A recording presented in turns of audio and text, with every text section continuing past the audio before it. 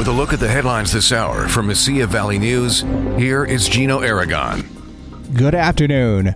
A week ahead of the June 7th primary elections, New Mexico has joined several other states launching internet sites or web pages challenging falsehoods and confusion about election security, voting, and how ballots are counted. According to the Las Cruces Sun-News, New Mexico Secretary of State Maggie Tollhouse Oliver announced the launch of a Rumors versus Realities page under her office's website Tuesday.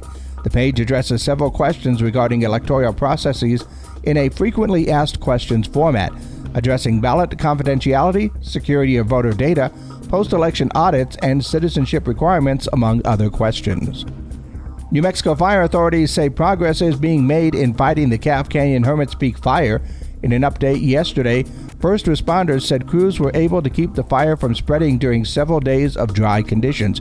They added that more people living near the blaze were able to return home, and other communities had their evacuation statuses downgraded.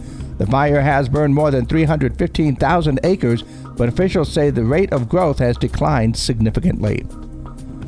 And a Clint ISD high school will honor a student killed in the Walmart shooting that was supposed to graduate this year.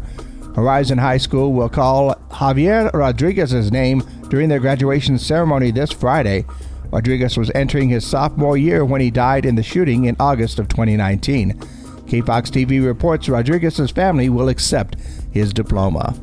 For Mesilla Valley News, I'm Gino Aragon.